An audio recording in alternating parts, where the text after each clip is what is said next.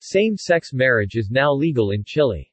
All couples who so wish, regardless of their sexual orientation, will be able to live, love, marry and form a family with all the dignity and legal protection they need and deserve, Piñera said.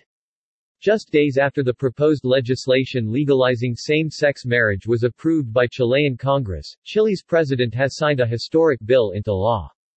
Chile's Senate voted 21-8 in favor of the marriage equality legislation on Tuesday, with 3 abstentions, while the Chamber of Deputies passed the bill 82-20, with 2 abstentions. The law puts all love relationships between two people on an equal footing, Chilean President Sebastián Piñera said at a ceremony at La Moneda Government Palace today alongside LGBTQ activists, civil society representatives, legislators and other officials.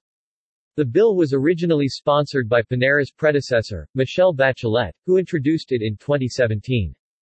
The law's passage marks an important milestone after a decade-long legal battle in the South American nation, which is holding a presidential runoff later this month.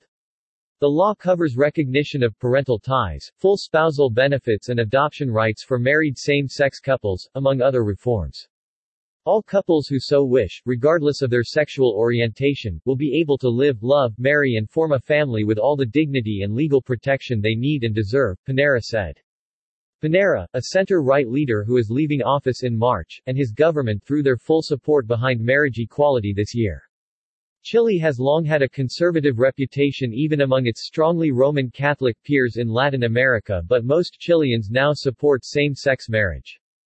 Chile is the 9th country in the Americas to pass marriage equality legislation, joining Canada, Argentina, Brazil, Uruguay, the United States, Colombia, Ecuador and Costa Rica.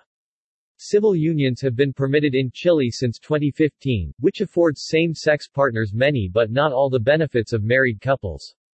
Love is love, no matter what, rights group Amnesty International said, calling the new law great news.